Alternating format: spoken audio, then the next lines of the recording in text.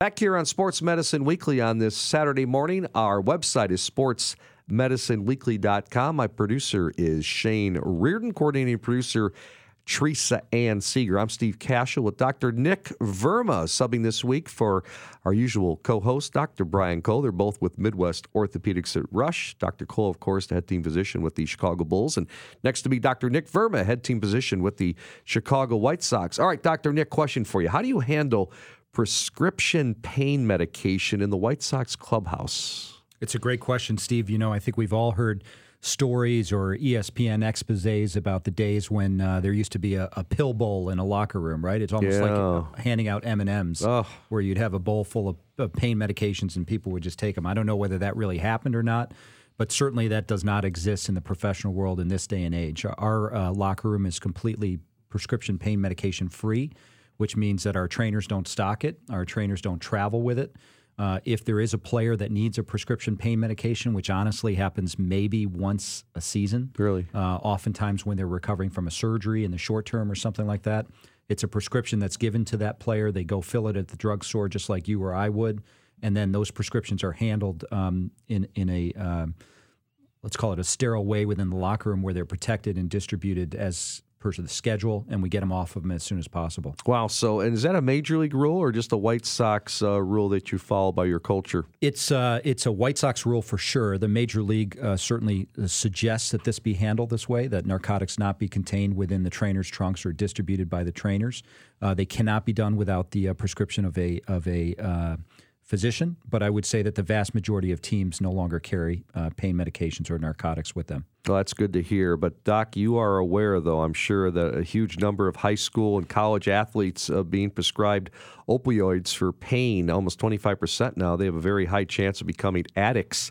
Start of the school year is a reminder that we all have a responsibility to keep our student athletes safe. It is an epidemic out there, isn't it? It's a big problem. And, I think to some degree, unfortunately, this was a pendulum problem where the pendulum swung very far in medical education to say pain is the fifth vital sign and pain needs to be treated, which meant that if somebody reported pain, we'd want to provide them medications or other things to try to manage that pain. But what we've come to recognize is there's a downside to that, right? And that these medications can be highly addictive. They can be there's a high potential for abuse, and I think it's really the responsibility of orthopedic physicians and team physicians to make sure that these medications are being handled responsibly. Our next guest, quite a story. After losing his son, Brian, to opioids in the year 2011, our next gentleman on the air with us, Gary Mendel, has been on a mission to shake up the system. So the former hotel executive, a major player working to reduce this scourge, donated $5 million to launch the national nonprofit Shatterproof to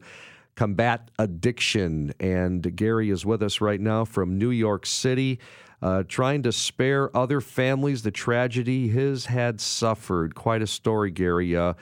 Our condolences to you and your family, but we appreciate you coming on Sports Medicine Weekly on this Saturday morning and helping to share your story and what you've learned in your nonprofit Shatterproof about teenage brains and how things are kind of becoming of epidemic proportions with the pain medication, correct? Sure. Thank you for the condolences regarding my son, and thank you for bringing attention to this. I first want to say, just listening to Nick speak about how the White Sox are handling this, it literally brought tears to my eyes. I wish that every doctor in the country spoke the same way that Nick just spoke and how the White Sox are handling this. It was just so well said, and just an honor to be on the show with you, Nick, and hear how the White Sox are handling this. What I've learned, which it sounds like Nick already fully understands the same, is that these medications, whether it's Vicodin, Percocet, Oxycontin, or some other, what we've learned as a society is, just as Nick said, we swung the pendulum way too far. The amount of these pills being prescribed really took off in the late 1990s after Oxycontin was approved by the FDA, and it became pain became a fifth vital sign. And the pendulum swung way too far from left to right. and the amount of pills being prescribed on an annual basis went up 4 times. I mean, literally in 2015, the healthcare industry prescribed enough of these pills to give every man, woman, and child in the United States a bottle of pills for 3 weeks around the clock. Wow. That's how much. I mean, there's 320 million Americans. There were 280 million prescriptions. And not all, but most of them 30 days worth of pills.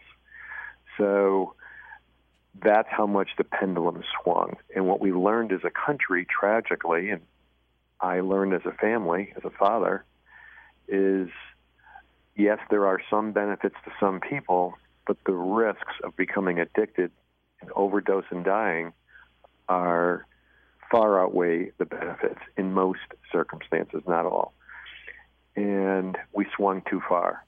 It's not to say that these medications should be outlawed, because they're needed in many cases, and they should be used in many cases. But it should be moderated significantly compared to what it is today, something closer to what it was 20 years ago. And that's what needs to be done. And it sounds like the White Sox are clearly doing that.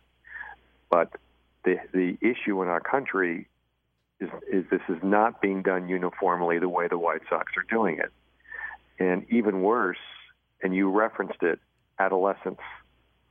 The adolescent brain is not fully developed, fully matured, fully grown until the early 20s. And it's been proven without any doubt that introducing a substance into the adolescent brain before that young adult reaches the age of 22 or 23 or 24 is much more likely to become addicted, because the brain is not fully formed and so susceptible to becoming addicted. And that's a huge issue in this country. And our high school and college athletes are being prescribed these medications far more than they need them, in many cases far more liberally than it sounds like the White Sox are doing so. And these young adults below the ages of 22, 23 are becoming addicted. And that leads to a whole nother conversation about how do you treat someone addicted. But it's a huge risk to this country. You know, one last statistic which could lead to this, it's estimated right now that in the next 10 years, 500,000 people will die in this country of an overdose. That's 10 times the Vietnam War. Wow. Our guest is Gary Mendell. He is the founder, CEO of Shatterproof, talking about the opioid epidemic and its effect on sports. I'm Steve Cashel with Dr. Nick Verma. Dr. Nick is the head team physician for the Chicago White Sox, subbing this week for Dr. Brian Cole, and from Midwest Orthopedics at Rush. Gary, you know, hearing your story, and as a father myself, obviously our heart just breaks for you, but it's amazing to me to read the statistics on your website that talk about 25% of student athletes, that's high school and college, are being prescribed prescription medications. As I said, as a professional team physician, you know, the number of narcotic prescriptions I write in a single year, I can count on my hand for one of our professional players.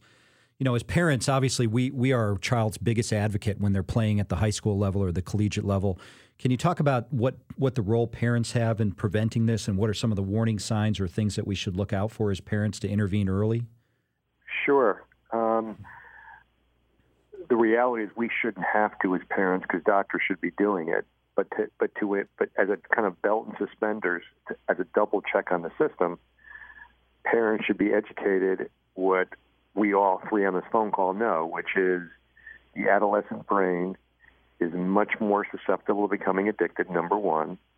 Number two, if the White Sox can only prescribe a handful of players opioids in a season, why is it more for high school and college athletes? It should be less, because it's less dangerous at that level, or at least no more than that.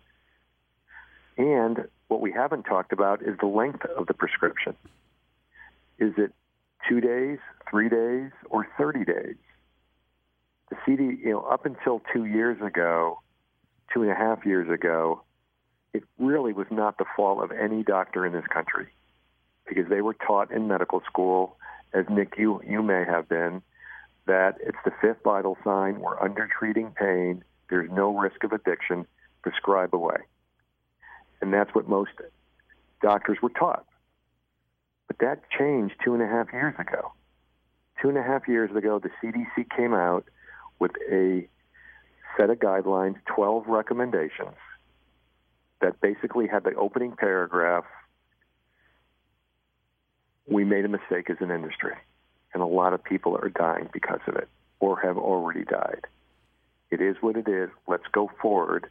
Here's the new set of guidelines.